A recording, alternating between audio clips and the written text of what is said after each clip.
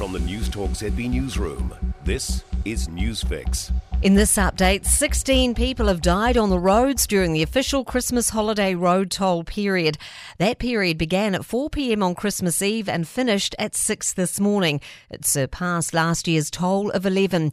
Caroline Perry, director of the road safety group BRAKE, says there's a lot of work to do to reach the government's target to reduce road deaths by 2030. Not just the safe road use messages that we talk about and the things that we know everybody needs to be doing when we're using roads, but it's also about having safe roads, safe speed limits in place and looking at the safety of our vehicles. It's shaping up to be a deadly summer in the water. 25 people have died in water-related incidents this summer, which means it's the same as last year, with still 2 months left in the reporting period. Water Safety New Zealand CEO Daniel Gerard says people are falling through the gaps. I think the most important aspect of water safety needs to be the education, and it needs to start at as younger age as possible. It's hoped a mayoral relief fund for those affected by the large scrub fire at Waihārara, north of Kaitaia, will put the community through a tough time. It'll provide payments of up to $1,000. There are no reports of homes being damaged, but Far North Mayor John Carter says that doesn't mean the fund won't be helpful. It's a matter of how do we get rid of the ash off the roofs, the water supply is appropriate.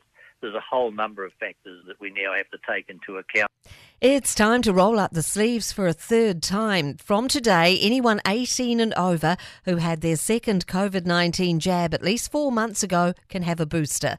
Epidemiologist Professor Michael Baker says this is a chance to get maximum protection against Omicron. Omicron is now circulating very widely and very intensely in most parts of the world. So we are really privileged to have this opportunity to protect ourselves, and I really hope most New Zealanders take advantage of that.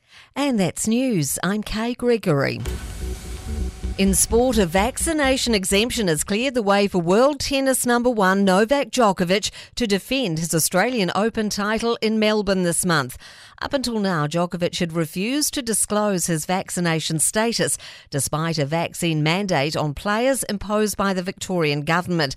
Health officials say such exemptions come after an independent process to verify someone has a medical condition that warrants an exemption. Speaking after Great Britain's ATP Cup defeat to Canada, top doubles player Jamie Murray questioned the exemption. New Zealand's hopes of saving the opening cricket test against Bangladesh in Mount Maunganui effectively rest with one man playing his penultimate match in the format and another playing his third. Ross Taylor resumes on 37 and Roshan Ravindras on 6 as part of the world champions 147 for 5 heading into the final day. That's a lead of just 17 runs. That's sport. For more news, listen to Newstalk ZB live on iHeartRadio.